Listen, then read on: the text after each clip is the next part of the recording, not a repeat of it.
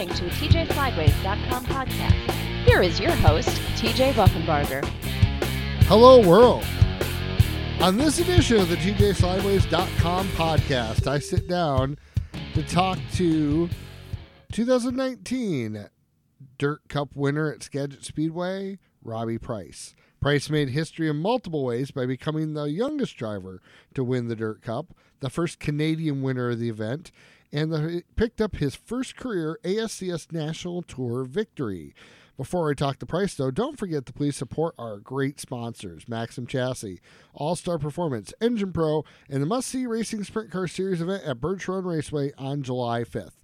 Without further ado, here's Robbie Price.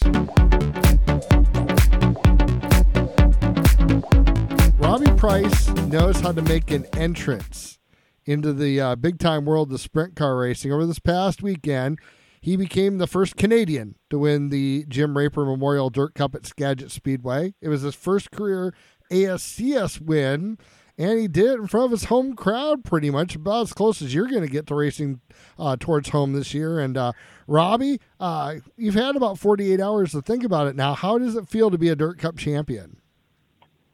Feels pretty good. You know, my name's going to be on there forever, so it's an amazing thing. You know, it's the biggest and best race in the Northwest, so to be able to win it, to be able to have that achievement, you know, on my mantle at home, you know, nobody's going to be able to take that away from me ever. Let's talk about the weekend a little bit. You were strong all weekend. You had a podium finish going into the preliminary. How were you feeling after your two preliminary nights going into Saturday's finale?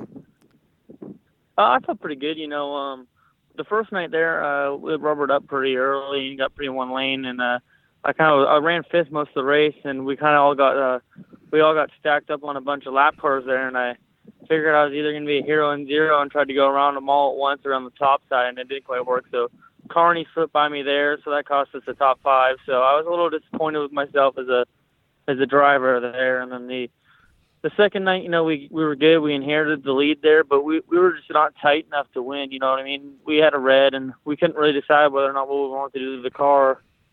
And I knew that Roger was really good. That was his kind of track, you know, slow and through the middle. So I tried beating the boards down for as long as I could, and I ran second most of the race. And you know, I tried blocking the last lap there, and it kind of bit me a little bit. And Colton managed to slip by me there too. But you know, we had two stellar prelim nights, and it lined us up pretty good for points wise going into Saturday. And Saturday, what a race that was. I mean, that was a heck of a show. I stayed up till about 3 a.m. here to watch it, and it was worth every moment because first you and Matt Covington having a heck of a race for the lead, back and forth through traffic there. How did you eventually set Covington up eventually to get by him, but then he got back by you again? Yeah, no, we were good there in the main. I know we rolled out at fourth there, and I raced with Stillwell there for the first couple laps, and I managed to get by him. So then I was just kind of in conservation mode there for a little bit. You know, 40 laps is a long time, and it gives you a lot of time to, abuse your tires and everything like that. So I was just kind of, taking it easy there for a little bit. And then I kind of got an opportunity to sneak past Covington there. So I got by him, and then just racing with lap traffic kind of cost me, to be honest.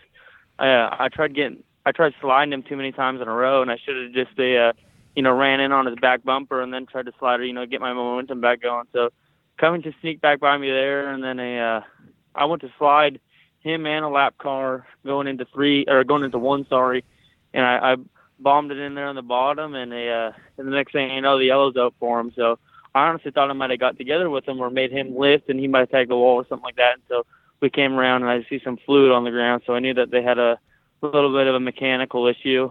So, we inherited the lead there, but we definitely had some pretty good cars behind us there with the last couple of restarts. And then Blake Hahn, who had led a few laps early before he had spun and then charged back up through the field. And man, he was coming. I know you have the leaderboard you can look at scheduled there, but did you have any idea that someone was coming behind you? No, we were good there. The restart with a handful to go, I knew that there was a good chance of us getting the lap traffic. So we went for the restart there, and I went as hard as I could for the first couple laps to try and build up a little bit of a lead. And as soon as I kind of got, within a straightaway with lap cars, I just slowed my pace down a little bit because I would rather have the opportunity to be able to, have a little bit left in the tank and push real hard if I got challenged, as to where I'd rather not run up on lap cars and everything. So the last couple of laps, I kind of slowed my pace down to give me a little cushion if Blake did challenge. I was still capable to run it in there wide open like I had been. And then, of course, you win the deal. What was it like to win in front of your home crowd like that? Pretty much as close as you're going to get to it probably this year. Yeah, no, I do consider Skagit my home track. So I had a lot of friends and family come down from Canada, and they all got a share in the experience with me. So it was amazing. It was great to be able to have my first win with all my friends and family around, and just really cherish the moments with them. Not only that, but you've really spread your wings a bit this year. You're going out on the whole ASCS National Tour. What made that attractive for you versus all the other options you could have went racing to go with the ASCS National Tour this year?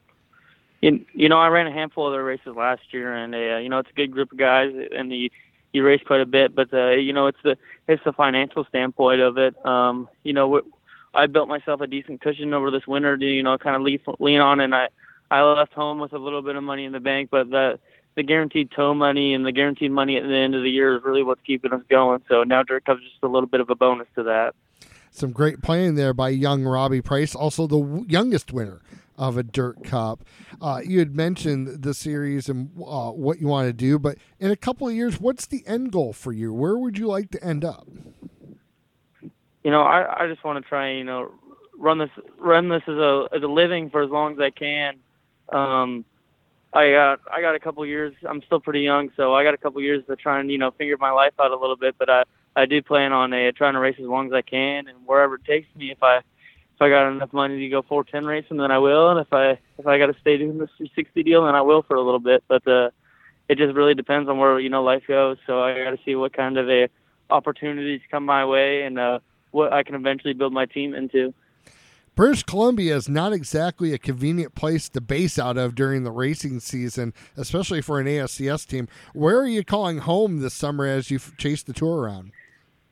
Everybody asks me that all the time, and I give them all the same answer. I'm based out of Walmart parking lots across the nation. I got a buddy of mine, Tucker. He's on the national tour as well, so I stay at his place in Texas when we're in the area. But Texas still is a little bit out of the way, so it's either Texas, I got a shop there, or we stay in the Knoxville campground over there. And other than that, it's just whatever parking lot we can, drop the back door, unload, and maintenance at. It's a real sprint car racer there, Robbie Price, traveling the country this year with his rookie season with the ASCS National Tour. There is some racing in British Columbia and that area, but it's not exactly what I'd call a sprint car hotbed. How did you get turned on to sprint car racing? So it all started, I'm a third-generation racer. My grandfather ran, stock cars and all that back in the day up and down the West Coast, and my dad started racing pavement sprint cars for a while. And then I got a quarter midget and raced in Langley, BC for about 2-3 years. And then somebody told us about the local micro sprint track in Washington. So I started running the Casey Kane Jr. sprints up there, and then moved my way up through the micro range, and then Skagit Speedway was the next step. What's one thing when you're out on the road you miss about home the most in British Columbia? I'm on her, probably just seeing my family and everything like that. This is the first time I've seen them since I flew home for a couple of days in March, but other than that, this is the first time I've seen anybody. I got lots of friends and family in Washington and Canada, so it was just cool to see them all this week. What's been the biggest adjustment to racing on the road versus racing at home?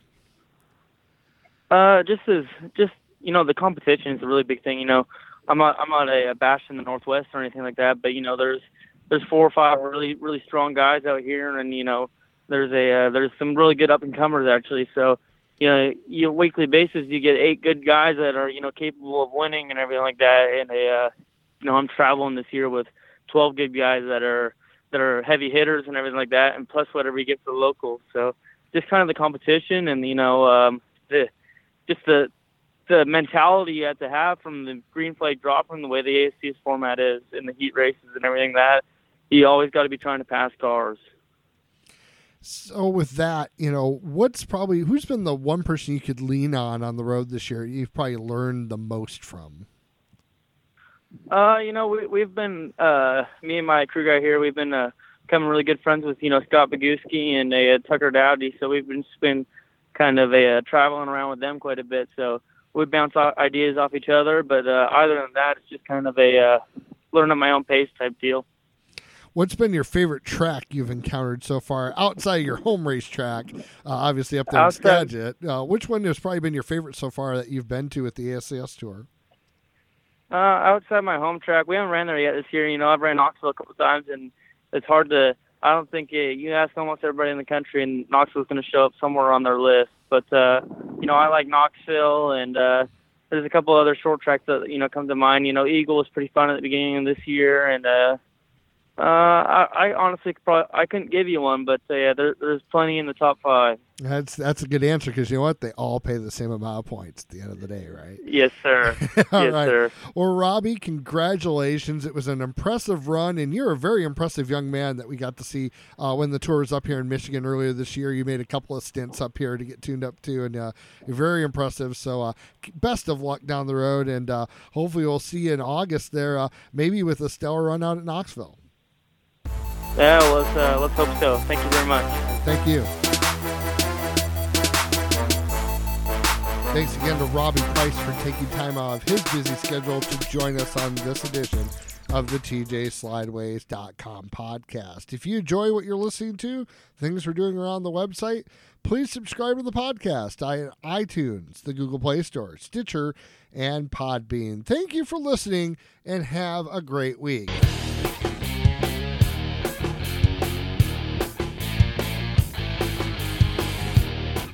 Thank you for listening to the TJ Slideways podcast.